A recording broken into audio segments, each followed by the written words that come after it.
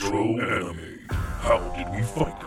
How does it hold up? Unpacking the ins and outs of being an old school nerd and proving that 80s kids can't remember a damn thing right. These are the mindless midlife musings of the anime nerd.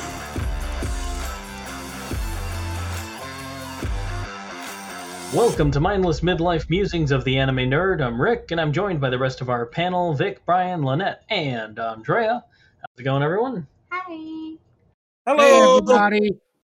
All right, our celebration of all things Ghibli continues as we make our way to the Forest of the Deer God. Today, we discuss Princess Mononoke. The film was released in Japan in July of 1997 by Toho, and in the United States by Miramax in October of 1999. One of those films that fits our criteria as well as celebrates Ghibli, like the last Ghibli film of the millennia. Right. This met with home releases in every bloody format you can imagine, in every bloody market you can imagine, everywhere. This is one of those films that if you can't find it, you're just not even trying. It's available everywhere. I'm sorry, sir. You don't need to talk about people to their face. Well, he's not. He's talking to them through the computer. I mean, you can go to Wally World and pick this thing up. Like it's Look, everywhere. I feel like we're supposed to have a certain amount of guilt if this is the first time, is what I'm trying to say. Oh no judgment, no judgment. I go into every film assuming Lynette hasn't even seen it, so except this one. I know she's seen this one. So the film follows Prince Ashitaka as he investigates the death of a boar kami that attacked his village, and he finds a land at odds as the industrial Iron Town encroaches on the forest territory of a powerful deer kami. And that's the shortest, broadest description I could come up with. Yeah, that's the short version. The short version.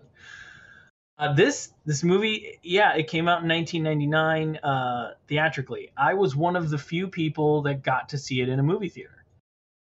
Back then. Yeah, back then. So it premiered on 38 screens in the whole of the U.S. And it just so happened that I was staying with my future wife, Deb, up in St. Cloud, Minnesota at the time, and it was airing at the theater there, the Crossroads 6. So, so I made her go watch this. God love her, she was not an anime fan at the time, so this came on kind of strong. This is a lot of... To say the least. There's a lot of strong anime themes in it, and I don't know that she was fully prepared because her initial reactions were not pleasant. But yeah, and I do want to talk about it. There's 38 screens for its opening. That's not the entirety of its run, but when it premiered for the first few weeks, it was just 38 screens. And this relatively tiny showing of theaters in the U.S. still led to a box office of over $2 million. So for its first 8 weeks. So by the time it finished its run, it had been in like 350 theaters in the U.S. But for the first 8 weeks, it was a real small run. Apparently intentionally. I think Miramax probably didn't have as much faith in it as they should have. I think it's probably has to do with the fact that they weren't allowed to make cuts, so they didn't think American audiences would take to it. This is the film the infamous katana with no cuts on it was used for. This is the one. So this has a lot of personal meaning to me. It's 1999. We're talking the internet was nothing but GeoCities websites. Ask Jeeves. And we were barely scraping the surface of broadband at the time. And find out and by broadband, you mean like 3 megabits down. Right, yeah, and to find out that this anime was coming out at all, I was impressive enough as it is. But then to find out that it was in this tiny little college town in the middle of Minnesota. Is it just, or are you painting the picture of a digital, hear me out, of a digital Oregon Trail where people died of They died of no bandwidth. Right. It was a lawless time. You Think know, about it. Think in the about it. high age of Conan, where wizards and magic ruled the internet. That Am I was the wrong? internet then. Am I wrong? Like anybody of age, am I wrong? I mean, that's how the internet was. You had AOL chats. That was like the most advanced internet anybody had ever used. I still refused it back then. So You had to scour the scrolls. If you wanted directions, you had to print it up in MapQuest, and hopefully you had a Sage navigator who can be point A to point. 100%. You're not wrong. 100%. And if someone called in on your phone line, you were done. That's important to establish that, because this movie did well. I mean, everybody says on metrics it did poorly, but really logistically, if you think about it, it did very well considering the environment in which it was released. Pretty damn impressive. Yep. Yep. You're still crucified if you were an anime fan back then. So yeah. What we did was the equivalent of taking the Bible and throwing it to the natives and hoping they would be able to discern the 10 Commandments. All right. Yes, basically. This was Disney or Miramax, I'm air quoting, their first attempt at a Ghibli film, and they kind of brought their A game on this one. The American script was done by frickin' Neil Gaiman, of all people. Just comic book royalty. Come on. By who? Neil Gaiman. Gaiman. Not Gaiman. I think it's Gaiman. Is it Gaiman? I thought you were saying Neil Diamond is in Sweet Caroline. No. Yeah, Sweet Caroline. A comic book writer and film writer, TV show writer. I mean, he's a household name to a lot of people, but back then, comic book nerds abound. It's funny, he wrote the American screenplay for this, and yet he wasn't credited anywhere. He wasn't on the movie poster. He wasn't in any of the marketing. It was just one of those things you kind of found out after the fact, because Miramax didn't want to drop their names from the posters. Producers, they didn't want to not take credit, so they decided his name was expendable. They had to remove some character from the poster. They're like, I'll just take Neil Gaiman off of there. No big deal. He just didn't fit. So you bring it on himself. Like, the letter is by far the most unattractive letter ever known to me. So he said that he's going to be named Neil Gaiman. You expect you're going to be kicked off the Miramax posters. That's just how they played it, man. I mean, Weinstein wasn't going to not have his name on the poster. Right, and he's an H.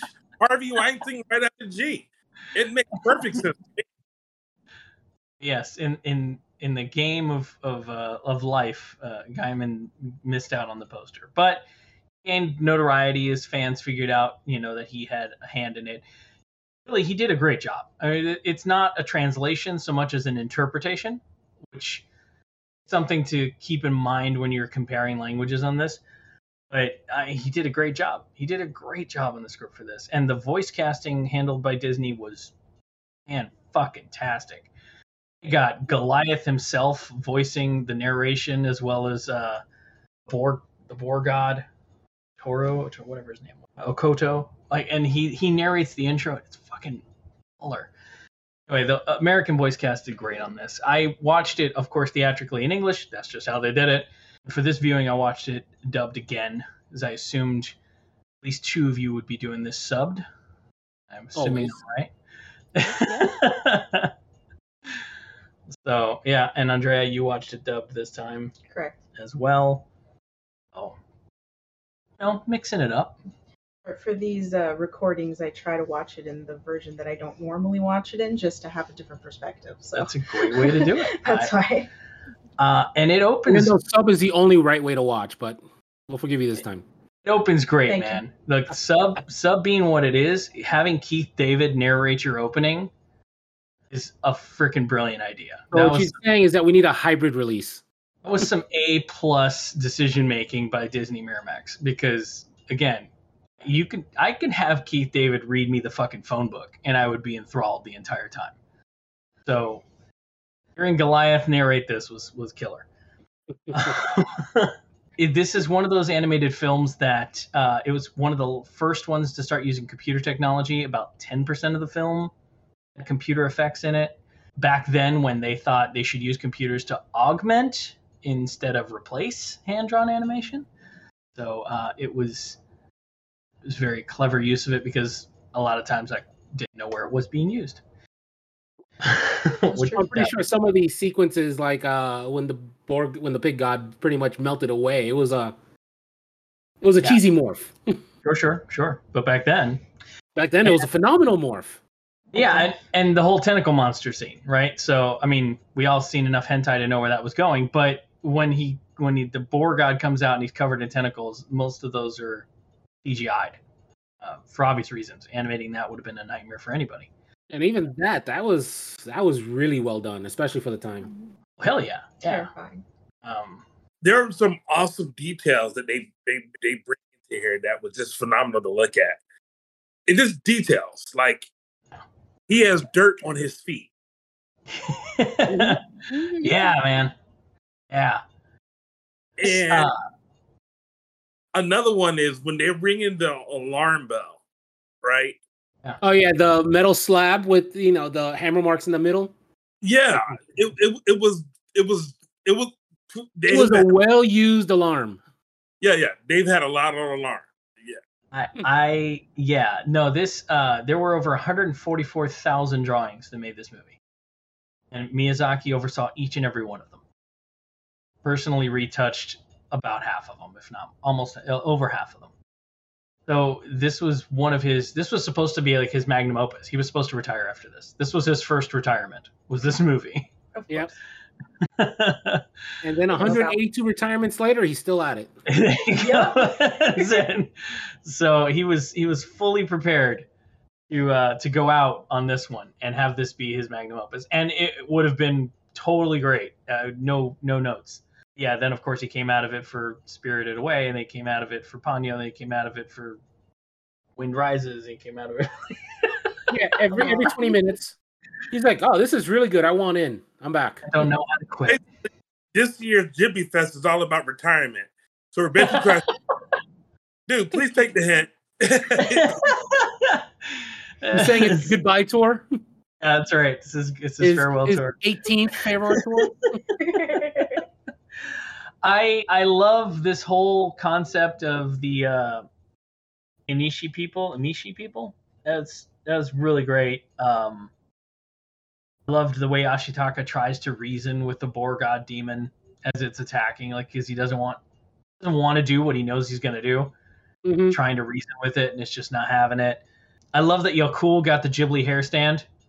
The tentacle demons barreling out, and he's like, Yakul, run! And Yakul's just like, oh, fuck. Literally deer in the headlights. So he got his Ghibli hair stand. It was great.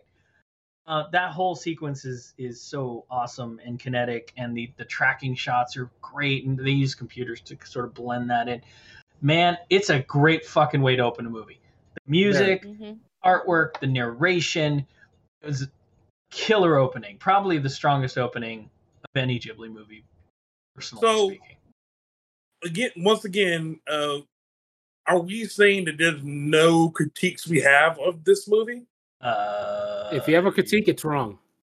By all means, Brian. You're not allowed but anything but unabashed joy about this movie.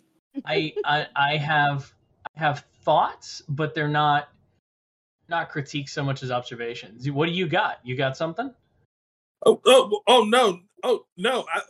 Please don't give it to me.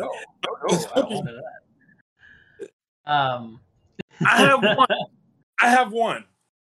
Man. I don't think the term prince or princess actually has any weight at all. In this story. The name for this movie is some made up shit, man.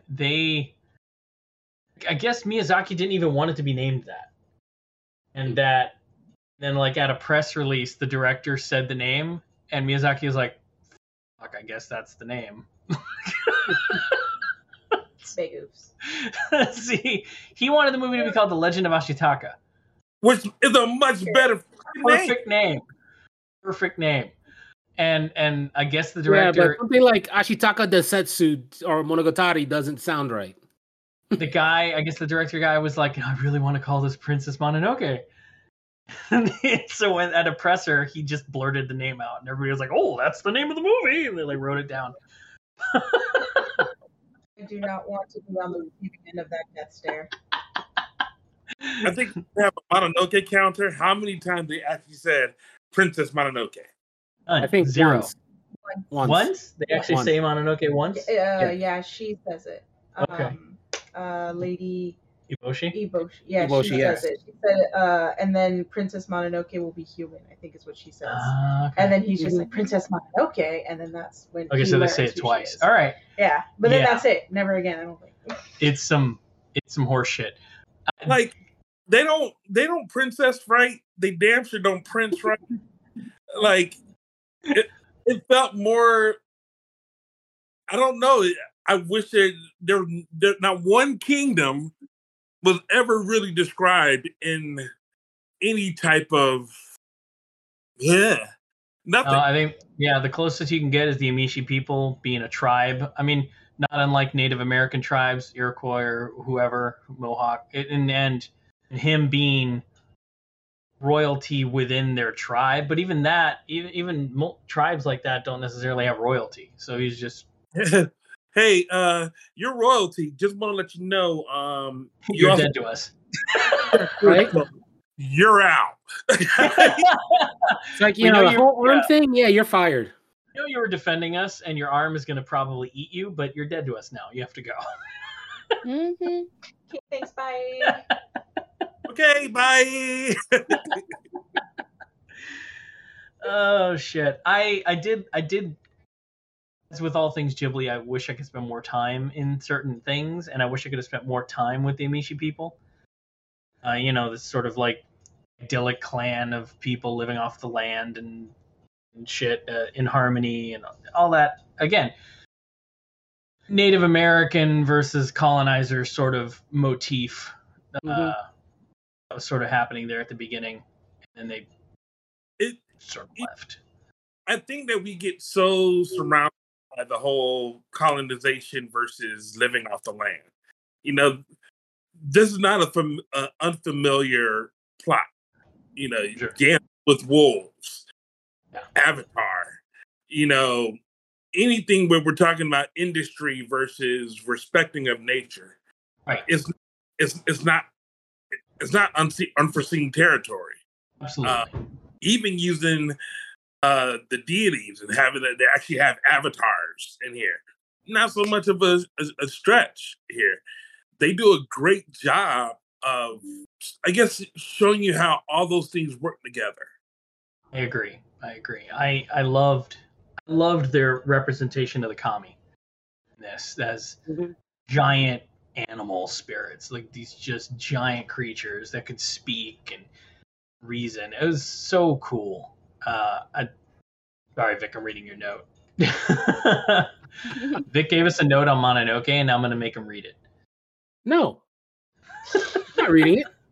Share the knowledge. It's not nice You have to keep share knowledge. it. Otherwise, Andreas include it in show notes. That's not fair. That's Andreas extra will read it typing then. work. Don't make me do that. Oh no, what was me?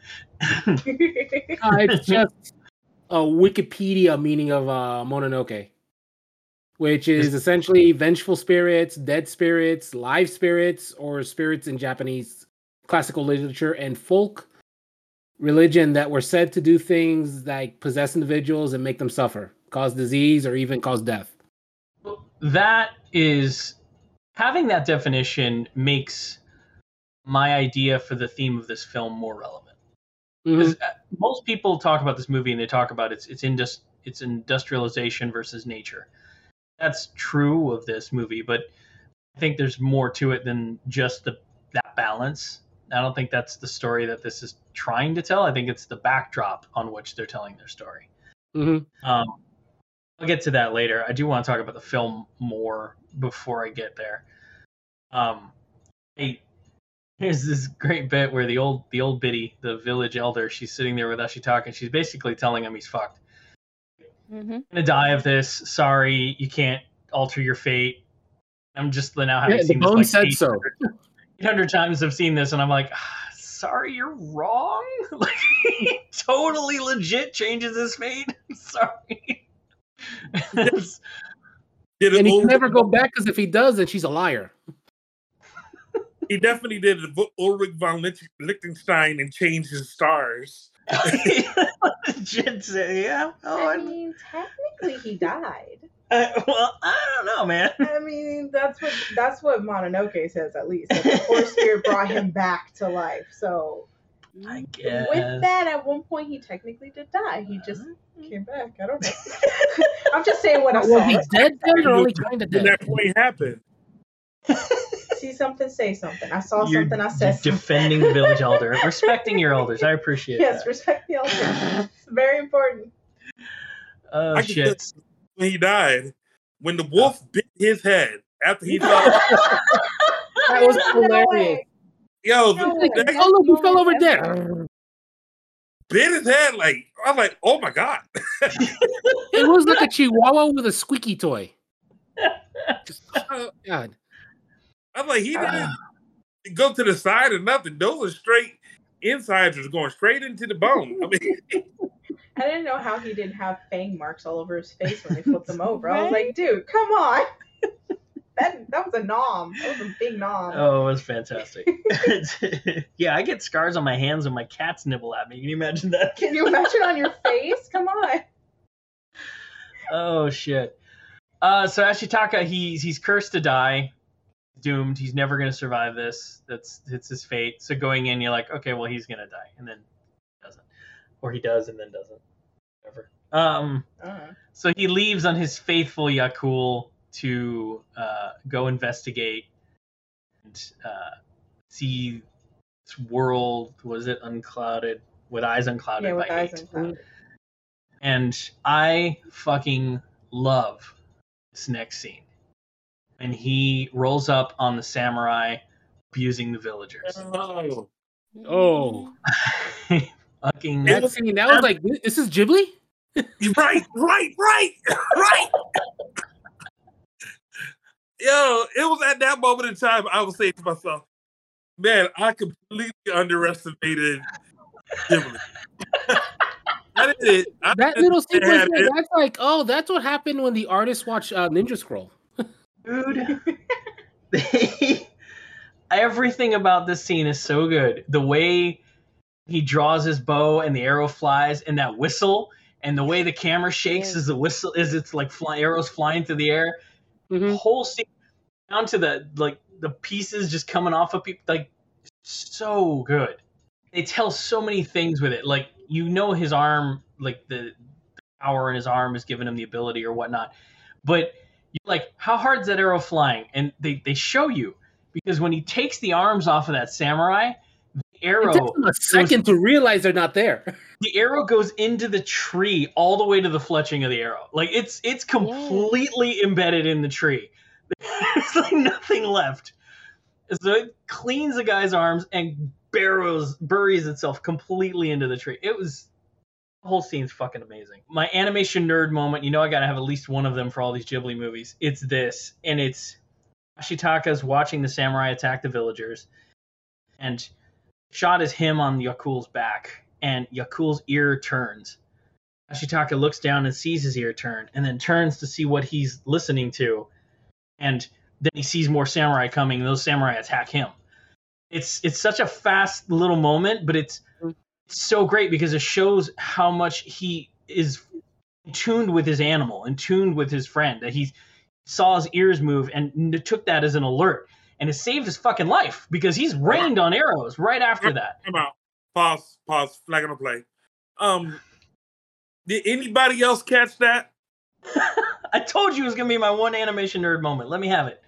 Did anybody else? The ear turn? No, I missed it. I'm gonna have to rewatch it because I didn't see it. Look. I feel like this is a forlorn moment, but This is the part where you say that I want to apologize for having awesome eyesight or getting LASIK. Look, I am not criticizing the way anybody watches animation. Everybody watches it their own way, and they enjoy it for their own reasons. How are you watching? This is the way I watch it. I watch it. I watch it I watch it to be entertained, but I also watch it from a work standpoint. Like I watch it from, if I was doing this, would I have thought to do this? And so when I watch it at 3 frames a second, that way he could take in every single individual frame. It's fucking cool, man. I don't know what to tell you. It's so cool that they thought that he should react that way, that literally his elk saves his life. Like the ear turn tells him trouble's that way. If you've ever watched your own, like your pet, your cat or your dog, the ears are the first thing to turn. Before anything else, that's what turns first. So it's just, to me, it was just a really cool thing that I saw. That's it. No judgment. This is how I watch anime. I was like, funny enough, because of him, I don't know if it's from listening to the podcast or if it's from, growing up with him.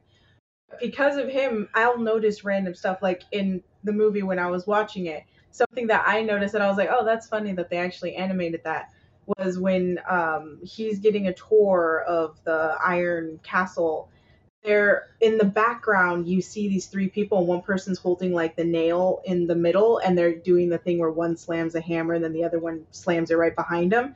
And each time they do it, the person holding the nail is flinching. Like every single time they slam it, he flinches. And it made me laugh because I was like, I normally wouldn't notice that, but because of Rick, I sit there and I'm just like, oh, that's funny. They actually animated the flinching, because I know I would be flinching every 2 seconds. Oh, you know that poor guy was there terrified of his hand. Terrified that he was going to lose a finger. But it's animated. I guess is that we had just talked about the awesome scene of the arrow taking off the guy's arm. Yeah. And then immediately after that, you even notice that the arrow goes all the way into the wood, based up to the flesh it. Yeah. And then immediately after that, you also notice the ears of the Yakult. I'm saying that there is a point in time where something cool happens, and there needs to be a moment where let's call it an orgasm, if you will, right? where you actually have to take time to pause and then, regather your strength. But these guys are basically coming on our face multiple times throughout the show, and you're taking all of it like the bukkake wizard you are. Yeah, Brian, I think you're confusing an eyegasm with porn. This is anime bukkake, and I lap it up. Yes, it's amazing. Oh my God. Leave it to Brian to turn a Ghibli conversation into, something that belongs to the hentai episode. Oh, hell no. I don't, and I don't. They did this when they started blowing arms off. They said, if you want to start talking about dicks and shit, we're cool with it. In this episode, they let us know. But when the head popped off, that was the best. And the guy is still riding his horse. Yeah. And I love and there that were they 2 head pops. One later on, too. I love that they used it again. They're like, he's going to do this same trick. He's going to catch the arrow, flip around, kill a motherfucker, pull another arrow, and pop another head off. And he does that, and the other samurai's like, nope. Turns around. Nope. They're like, peace, we out. I understood the assignment. Goodbye. Yes. That was the best. Like, the guy was like, okay, I'll see you later. You hear something? I gotta go. Like, did you see how good that guy aims? We out. It was so cool. It's so great. And it sucks that it's so cool because it's antithetical to the character. Like, that's not what he's all about. Right. And it's showing how much power hate has. Because that's what his infection is. It's hatred. Showing how much power hatred has over somebody like him. It's awesome. It's terrifying and it's awesome all at the same time. We need it. I think it's time. It's time for the professor, the Ghibli professor. Are you calling me? He's. We are summoning her from the depths like a kraken. Ladies, present to you the Ghibli professor, who's going to give you all the information you need to know about Ghibli right now. Boy, I hope you brought receipts, guys. Oh god. Oh dear. Like summon Andrea. Well, for mindless musings for this film, I, funny enough, don't actually have a lot. I love this film. It's my favorite out of all of them, even though I dearly, dearly love Kiki. I was gonna say I know, I love Kiki, but every time I think of Ghibli, I think of this film. It could be because it's probably one of the first ones I ever watched growing up, to the point that I had a very bad, legitimate fear of worms. And also thought that arrows were a lot more powerful than they actually were. So when I was older and was like interested in archery, learned that was way harder than I thought it was, because he made it look so easy with his superpowered arm. Andre over here thinking she's gonna go pop a few heads off and realize it's not that easy. Hits the tree and bounces off. No. More like let's go and hits the floor. Like I have no power at all. I couldn't do anything. It was so hard to pull the bow back. Anyway, poor thing. But sadly, I love this film so much, but I don't have a lot of mindless musings. The only thing I can really say about this film. I'm sorry, you're not getting the assignment. We are part of the mindless musings. We're actually looking for the mindful. The mindful, the depth, like what's the deeper level of this film? Like what's the lesson? I have one. You have one? I have one. Okay, I have one too. So go ahead, you go first. No, are you sure? 100%. All right, as I'm like, you can go. Are you sure? Hold on, are you? I'm absolutely sure. Go ahead. You're absolutely sure you want me to? I'm positive I'm going to follow this act. Okay. Well, what I think, because again, this is all in my perspective and how I interpreted the film. But this one is a complicated explanation because the answer is complicated.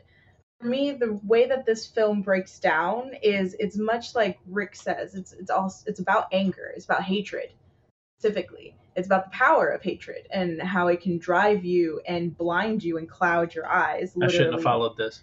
Sorry. I'm just kidding. I'm kidding. Go. I like how she says clouded your eyes, and I'm just thinking of the old pig guy who couldn't see because his eyes were all cloudy. 100%. His eyes were all cloudy, and he was driven by hatred. They had conversations with him. He even had a conversation with Anne and everyone and talked about it, and still decided to attack, even though when they begged him not to, because he could be turned into a demon. All he saw was hatred. Therefore, he turned into a demon. So, for me, it's like, yes, it is about hatred and the power of hatred. That is a huge portion of this film. And, like, it's a huge driving factor. And just also it's about forest conservation and living in peace with, the earth and with progress, by building iron and stuff like that.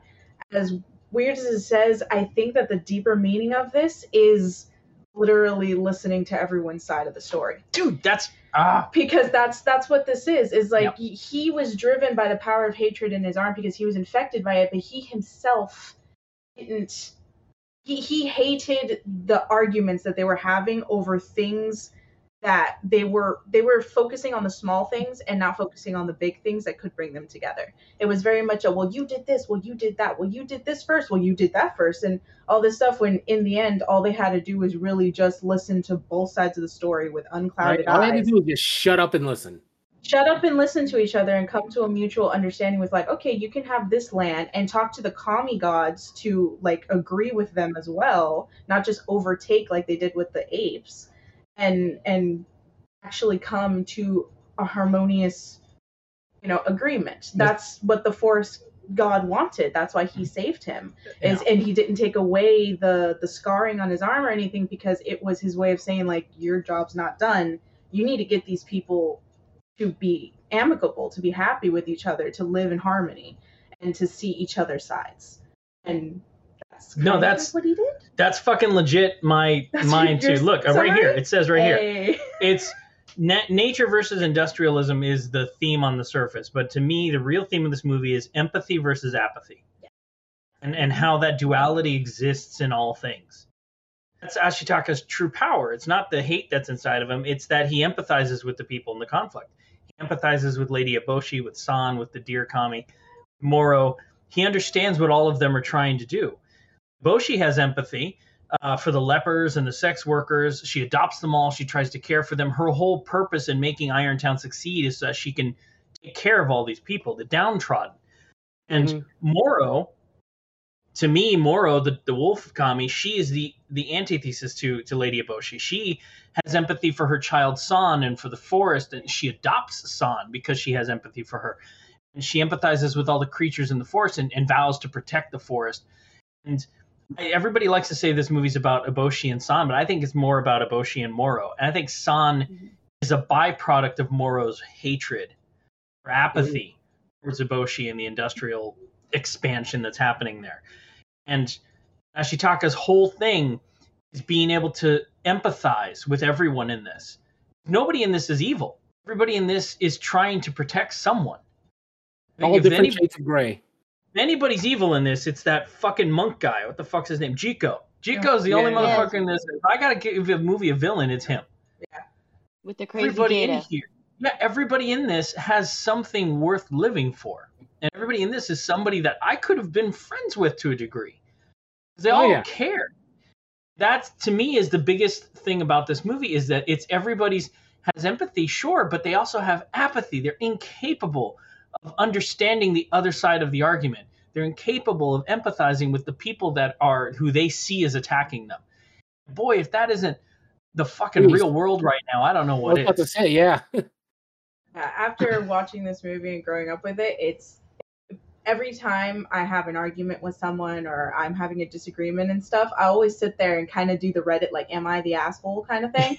And I always think of this film when I'm doing that, because this is essentially what they should have done. Is they all should have just sat down and been like, am I the asshole here? And they would have probably come to a peaceful conclusion and would have not need any of this. The answer is yes. Yes, you are. You are kind of the asshole. That kind of gets reinforced with when they save the wolf from under the boar's bodies. You know, after the battle, it's no longer us and them. They're realizing that Ashitaka may have something to say about it. You know, because they were celebrating the death of a boar god. He had the repercussions of their celebration, and when you saw that, they were like, "Well, what's the matter? Why are you so upset?" And he shows, you know, that he's cursed. This is what's happened, and then in the end, the very things that they were battling against as their enemies, they saved one. So a little bit of progress. I did write a note, is that the deer kami's parting gift, as he's dying, was empathy. He healed the land. He healed the fucking lepers. He cured them of leprosy. He did all of this despite the fact that everyone was like, fuck him, right? And the kami god still said, I'm gonna heal everything, and you guys start over and fix this. Do it right. That's represented by the fact that there's the one Kodama at the very end rattling his head, is like, hey, we're not done. This forest is still alive. We're still here. Like, it's, to me, that's the lesson to take away from this. Is it beautiful? Hell yeah. Is there beautiful destruction? Fuck yeah, there's a ton of beautiful destruction in this movie. That's, if it's a lesson in learning to listen, if anything. Yeah. One of the things that stood out to me was, all right, say you have the conflict, right? On either side of the conflict, there was another party that was either added even more instigation to it, or just talking for Lady Eboshi. Eboshi, yeah. She has the monk in her ear, and then she also has the feudal lord coming to take her stuff, even while she's dealing with princess. I mean, San, and there were so many attacks happening to somebody who was really trying to do the right thing for her people. But there was, it was just constant, and it really felt surreal when you look at that. That you're thinking about, you're trying to work for peace. Yeah. There are Trying to do so right. many things that are attacking this for their own goals and for their own gains. It's hard to even say if we're going to go and sit down at a table to talk about we need to work this out. Then the table also has an attack coming towards it. It's really sobering. If anything, it's depressing. Yeah, I don't disagree with you. It is. There's a lot of that, but I think that's why it's so frustrating, right? Like growing up the way we did with anime and all of this, to know that these kinds of themes existed for us. Be it stuff we learned from Super Dimension Fortress Macross, or the stuff we learned from Ghibli movies, or the stuff we learned from schlock like Ninja Scroll. Right? We pick up a lot of these deeper themes, and back in those days we were reduced cartoon nerds. You're just like, you don't understand the depths of storytelling that we are dealing with here. The layers of complexity rival some of the greatest writings you've ever turned a page to. And we're the nerds? Fuck you. This shit is Shakespeare. Back then it was like, oh, if it's animated, obviously it's for kids. Right. It's cartoons. Yeah. Why are you watching cartoons? That this movie kind of broke mad. Oh my god. Yeah. This movie broke that mold for people. And like your reaction, Brian, when Ashitaka starts taking limbs, you're like, oh fuck, we are not watching. This is not a Disney movie. This is not My Neighbor Totoro. This is something else entirely. This was the eye opener for a lot of people. They were like, "Oh fuck, we're dealing with something else." A lot of people. He's supposed to be done. And you're retiring after this? How dare you? Right? And that was so it had a lot of power behind it. This movie just why it means so much to anime nerds, because of what it represented in the market, in the time. It's like, okay, we're 15, 20 years deep into this anime stuff, and just now we're starting to get some credit because of this movie. And you're like, this movie's amazing. It ain't the only game in town, yo. We've been watching shit this deep for years. Mm-hmm. So, it succeeds on these concepts. It succeeds at showing human complexity better than most movies show human complexity. All right, so let's look at this as, for instance, let's try to apply this whole movie to a current event, right? And you can see that there's actually something that we're dealing with right now, and it's Russia and Ukraine. They're trying to protect their people, but there's a outside force that's instigating it. But they truly don't want some bigger. It's never what the battle. I like how it's never what the battle is portrayed to be about. It's always something else, a higher level above that. Capitalism versus feudalism in this movie. Right. But you could really take that same mindset of what we're trying to deal with here, and how do you get peace out here? Well, the answer in this movie was pretty easy. Burn it down? Burn it all down. I was going to say, blow it up, start over. Yeah, they blew it up and started over. The dear Kami was like, I'm leveling the playing field. Everything dies. And then we'll start over. Killed a god. Yeah. That's how they solved it. They killed a god. Yeah, they killed God, and they leveled the playing field. Like, everything was wiped, right? The power of the forest was diminished. Irontown was burned to the ground. They had to start fresh. That's a terrible plan, because a lot of human lives are at stake in the really real world. Mm-hmm. In this story, that's the only way they were able to accomplish it. Because how do you get, let's take it back to the really real world. How do you get people without empathy understand someone else? You don't. And that's our biggest problem as a culture, as a society, as a race, is our lack of empathy. Our empathy is being drowned. It's being sucked away from us. We are training the next generations not have it. It's look at the internet. Ugh. Spend 5 minutes on it and read one comment section of any random story anywhere on the internet, and tell me I'm wrong that we're not teaching empathy. We're also blinded by our hatred, right? And we're pushing it on others. It's not that we're not able to empathize; it's just we're blinded by our hatred, right? And it's just like Brian said, it's not a surface level. You don't hate the person that you're yelling at online. There's a deeper level. There's a reason why you're hating, and you're just hating. Yeah, it's because most of the time it's because they're ignorant and they just don't like the other person's opinion. They don't want to listen, and they don't listen. That's another thing with this piece is like when you look at Lady Eboshi, before she killed the god, they were like, "Don't do it. Stop. You're being played. You're being played. And she refused to listen because she believed her knowledge was the knowledge, and this was how she would do it. And she refused to acknowledge anyone else's opinions. And I think that's the problem that comes in is we take our limited experiences, our limited knowledge, and we apply that to the world and expect them to understand that that is how they should be, and we get mad because they don't fit that mold. You don't fit my little town mold that I lived in for my whole life, so you are the enemy, and whatever you do is against me, and that's why it's there. I think even better, value, just the term value and scope, right? We have the value of the iron versus the value of the spirits, right?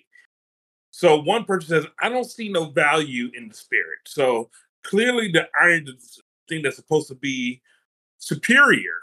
Right. I can't fix shit with spirits, but with this iron, I can pay to help these lepers. I can take care of these women. I can build up this town and protect us from the shogun. Like the iron gives me real value. The trees, fuck the trees.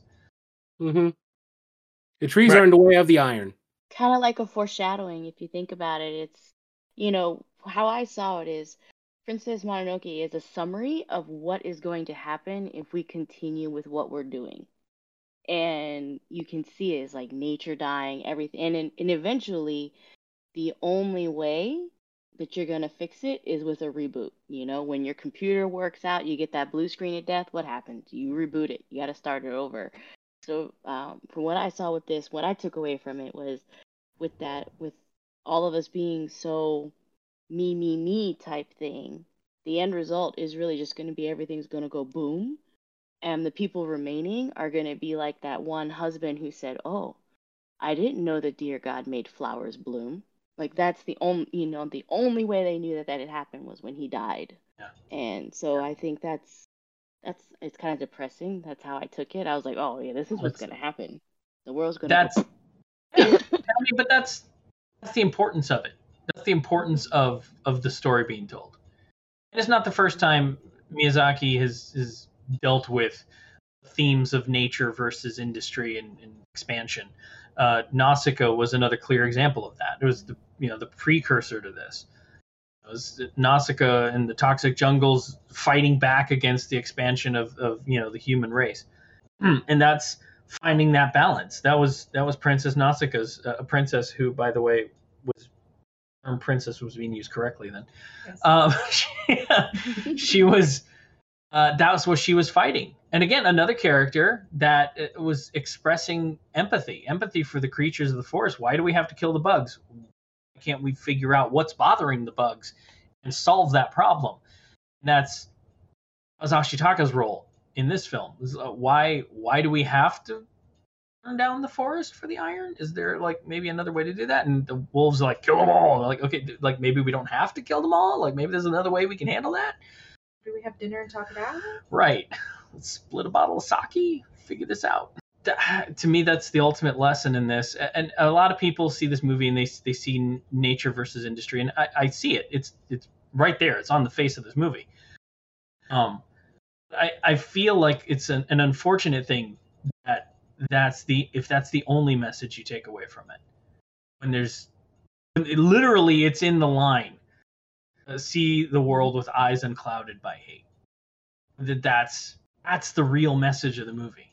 They say it like 5 times in this movie, and still people come away with, this is about finding balance with Earth. I'm like, yeah, sure, but conceal, not feel. Beautiful destruction. Sans infiltration of Irontown was fucking baller. I loved when she invaded Irontown. The way that they blew up the tiles of the roof, the way that God, the way she was just how smoothly her running across the roofs were. Yeah, just like physical embodiment of rage at that point. It was so great. And the way that vengeful spirit. Yeah, just exactly. Yeah, she was living up to her namesake. It was freaking awesome. I did have a question, and I don't know if anybody knows. What are all the bones in the water surrounding the Deer Kami's island? And every time they're in the water around the Deer Kami's little island, there's bones fucking everywhere. What are they? Well, didn't Yakul not go on the island, and Mononoke go, "You're smart. You know you're not supposed to go on this island." Right. So I think yeah, it's like if you're not of the forest, you shouldn't be there. Yeah. So like if you're not asking, if there's no reason for you to be there, basically you're gonna die. That's how I took it. It's like all right, the boneyard of the dum-dums. The kami of this forest is a deer, right? That is a creepy deer. In all things nature, a deer is prey. So what? Yeah, but no one really wanted to screw with that deer. Because there's a lot of dead shit in the water around this island. I noticed it when they're like trudging through the water, and like, God damn, there's a lot of bones down here. It's a deer with a face. It's a deer with a face. Could it also have been like the ones that he passes judgment, right? He chooses whether you live or die if you approach him. Yeah, I think It could be the ones. I think he's a life cycle. I think that's kind of what he is, right? Because every time he steps, which by the way, more fucking anime bukkake for you, Brian. When that deer foot hits the ground and all the leaves sprout up and die as his foot lifts up, I'm like, God damn it, that is fucking amazing. That little tree, when he breathes on it, it just dies. Yeah, all of that. And I loved his mercy killing of Akoto. That's what I saw it as, was a mercy killing. Like he saw Akoto was lost. He was completely lost to that rage. Even though he just got shot in the fucking head, he still walks up to Akoto and gives him a merciful death. Almost out of respect. I don't know. I loved it. I thought that was so cool for such a horrible thing that was happening to that character. To get that moment of mercy, it's like, you know what? I release you. You don't need this. Had empathy. He had empathy. Fucking had empathy, man. And that's apes. The apes were fucking terrifying. Oh yes. Apes were awesomely terrifying. The whole scene with the red eyes and they were going to eat the human. I'm like, oh, god damn. Yeah, that scene, they were really creepy, but then when they showed them later on in the movie, they looked like apes. Yep. The shit was great. I loved it. I want to know who suggested eating the human, because I need to talk to them and find out what's going on. Who heard right? Who suggested, eating something like that? It's like, was it Phil in the back? I bet it was Phil. It was Phil. Fucking Phil. So it's one of those things that I spent a little time thinking about that, because I did think it's interesting that it's the apes that want to eat the human to gain power, because it's always it's sort of that King Louis, Jungle Book sort of vibe, like desire to make that next step to be as powerful as a human. And then for them, like, we're gonna eat the human. We're gonna get power. After our conversation just now, I was actually thinking about what power were they trying to take from Ashitaka. Yeah. The ability to shoot arrows like a boss. So that's the thing. The thing about it is if they were looking for that one, they would have been basically eating his corruption. Right. Right. Which I'm perfectly fine with. And you remember my statement about there's always something bigger? I was trying to figure out what was it on the other side.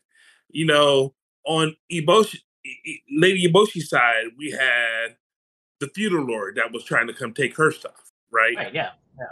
The other side, we actually had the curse. curse was a thing that was of hatred. Oh yeah.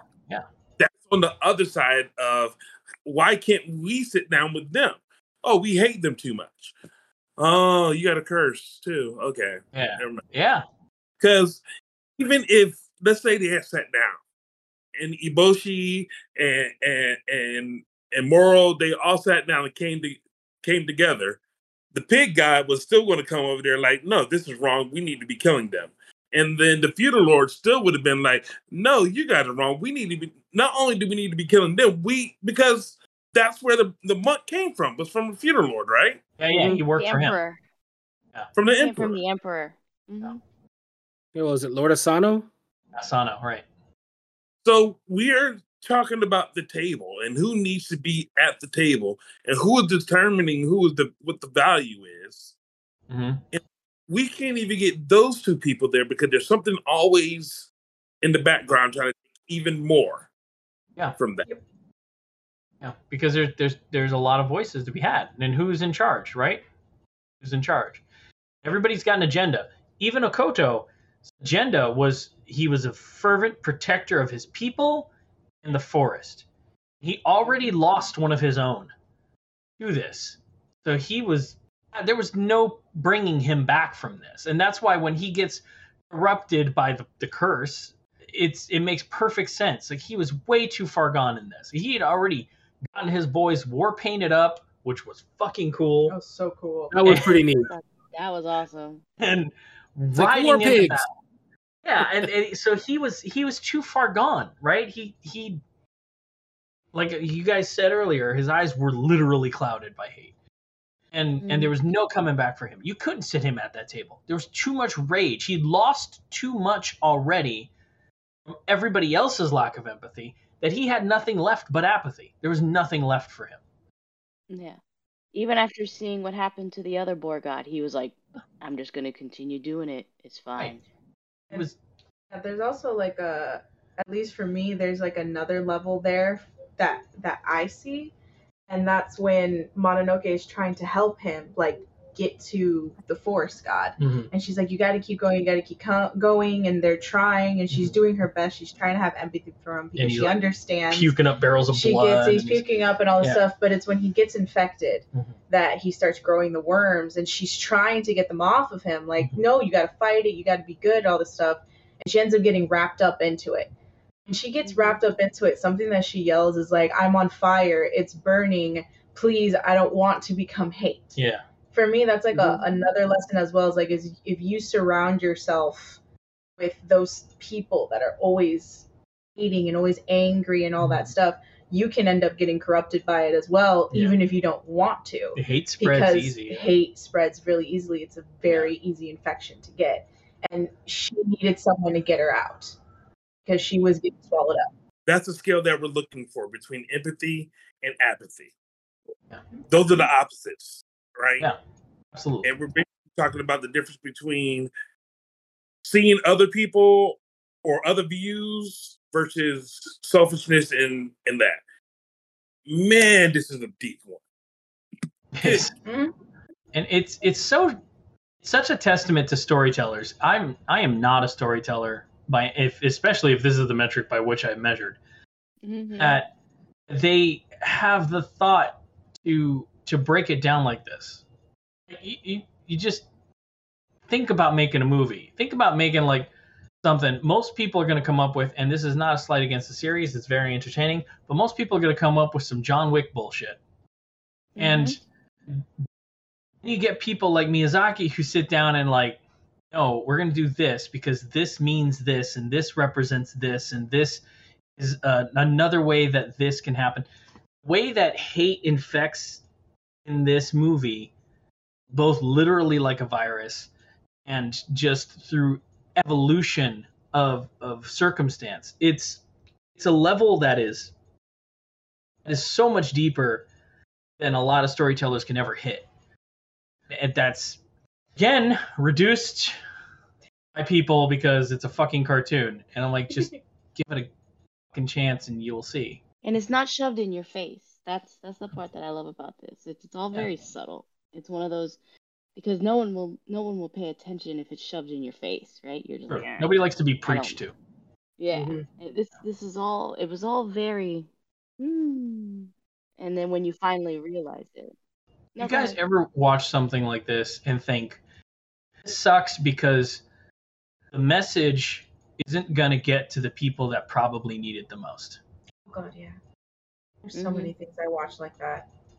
Like, I will literally watch it with someone and I'll be like, dang, it's crazy how they talked about like this and this and that. And they're like, what? I thought it was just a story about a butterfly. How'd you get all that? And I'm like, dude, did you not? And I have to like break it down. Did we not watch the same movie? Yeah, like, do we not watch the same? But that's a majority. Yeah. Is a majority of people will just see the pretty story about this is, obviously about civilization versus nature. And it's a lot deeper than that. So deep that it's difficult to explain sometimes because there's too many levels. And it does frustrate me because I would love to show this movie to 1 million people and hope that they got even half of what we've talked about in this from it. The reality is I don't think they will. And it's a shame because it's a powerful lesson to have. So I think this is a probably a good time for us to wrap it up before we foolishly drag ourselves out to a 3-hour podcast on this. Which we probably easily could do. Yeah. Oh yeah, 100. Yeah, I feel like thematically, I mean, we barely did our usual MO on this because we dug into how deep it was right away. Talked about the deeper meaning of the movie. We never actually talked about the whole movie in general. This is great. This is what final thoughts are for. So we'll go ahead and do that. Let's start with our final thoughts on this. Brian, let's hear it, man. What are your thoughts on Mononoke? Had you never experienced this before this viewing, did you? No. Andrea is disappointed in you. She's thrilled. I'm thrilled that you finally got to watch this one because I love this film so much. Since our conversation, I've been having some thoughts about like movies like Avatar, and Avatar or Dances with Wolves, where you have one person who is from industry who is sent to talk to the nature and try to let them know, hey, listen, we're coming. But it always gets lost that person eventually loses their desire to be a part of the industry, and they want to reconnect with the nature because they see the value of the people there. And I've been trying to think about another medium that has done it the way this has done it, where they've done the reset for everybody. And after the reset, it's more about, well, how are you guys going to work together now? Because it's still going to be the emperor is still going to be trying to get the iron, and hate is still going to be on the other side of that. And it felt like the emotion is like emotion versus, man, there's so many. I don't have a final thought on this because I feel like there is so much left unfinished, Sure.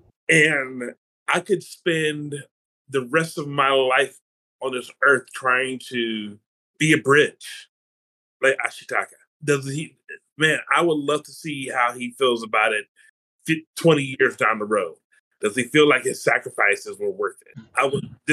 I've never really asked for a sequel from Ghibli. I think that this is one that actually deserves a sequel or some type of continuance of the story. I think I agree. I would love a sequel, but I think that is, I don't want to speak for the master himself, but I think Miyazaki-san's whole idea is that I've given you the reset. How do you move forward? How do you move forward? You move forward with empathy because that's what he was trying to teach us to do. I don't know. I agree with you though. I would love to get more. Fuck yeah, give me more of this. Give me a manga series. Give me the 5 movies. Well, the problem is that there are so many things that they talk about that lead you to the cliffhanger of what's supposed to happen now. A really great movie that we don't talk about is the movie Contact, right? they spend so much time trying to get to decipher this message, and the message says, "Hey, there's something amongst the stars. You could come find us." And you really don't deal with what that message is. It was really just, okay, we have found you, now what? And we are left to explore that on our own. I would love for somebody to start the conversation, and if you can use your media, of saying, this big thing has happened. This is how we have progressed since then. You can start to give us a little bit more hope, because as it stands right now, the only thing we know is that a reset is coming. And do we even have hope after the reset? Or are we just going to be doomed? Man. All right. And on that note, we'll switch over. Okay. This is final thoughts, not deep thoughts. I'm gonna switch over to I'll switch over to Andrea. Yeah. Yeah. No, Yeah. funny. You got this. Okay. So Andrea, you grew up with this movie. Literally. And here we are. Don't disclose that. Just a handful of years later. Just a handful. What are your thoughts on it now, after your millionth viewing? Yes, after my 1,000,001 viewing today, it's watching it now and trying to figure out what the deeper meaning was and all that fun stuff. Being older and rewatching it, it was a lot easier for me to understand. As growing up with it, like, I got the premise of it. At first, of course, I always saw the surface level, respect nature, and worms are scary. But but it wasn't until as I got older and slowly watching it that I realized the deeper meaning of it. And it's have empathy, just try and see things from other people's perspectives, because if everyone did that in this film, all the different levels of everything that happened could have gotten solved one at a time. It's the apes could have been helped if they would have spoke instead of throwing rocks. Everyone could have helped if they wouldn't have shot instead of, if they would have talked instead of shot. There's a lot of things that could have been done differently that weren't. And if everyone would have just taken a second, taken a deep breath, and tried to just put their stuff on pause, you could see how you could easily fix the problem you were so frustrated by. And that's kind of what I took from this film, is like, just pay attention to everyone, kind of have empathy, see where the other person's coming from, even if it's really difficult and sometimes you have to ask.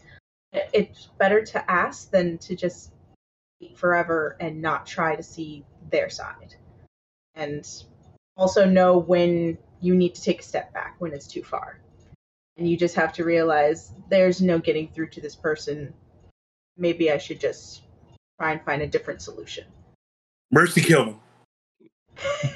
Or as the god. Shout out to Akoto. Sorry, bro. That's it. Yeah. No, it's all right. Now you're up, Vic. Okay, well, again, definitely one of my favorite Ghibli movies. I first bought this just randomly walking into a Best Buy when it first came out. I've been in love with this movie ever since. First Ghibli movie I bought with my own money. And I've bought like almost every version that's come out since. I own it like 4 times over, as well as most of the time when Ghibli Fest comes up, I'll go watch it. I just absolutely freaking love this movie. Again, like, everyone seems to be on the same page. It just shows that humanity basically sucks because we refuse to listen to each other. I don't want to sound like a broken record, so I'm not going to. I'm just going to say you should watch this movie. It is freaking phenomenal. Awesome. Awesome. Lynette, if it's all right with you, I'm going to go. Cool. Fantastic. When I watched this movie in theaters, so handful of years ago. Like 2 Fair enough.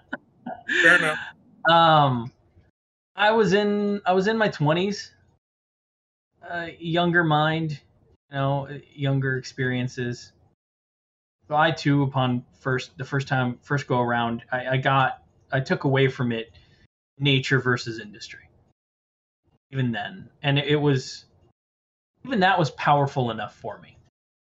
I grew up respecting nature. When you grow up in Florida, you have to respect nature. It's sort of do or die.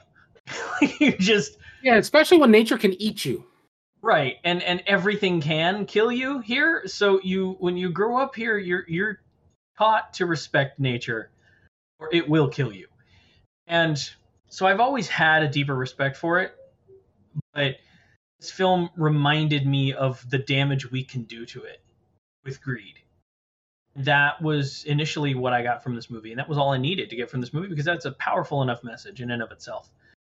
But through the years, watching it over and over again, picking up on the deeper meanings, coming to the realization that what the world needs now is love, sweet love.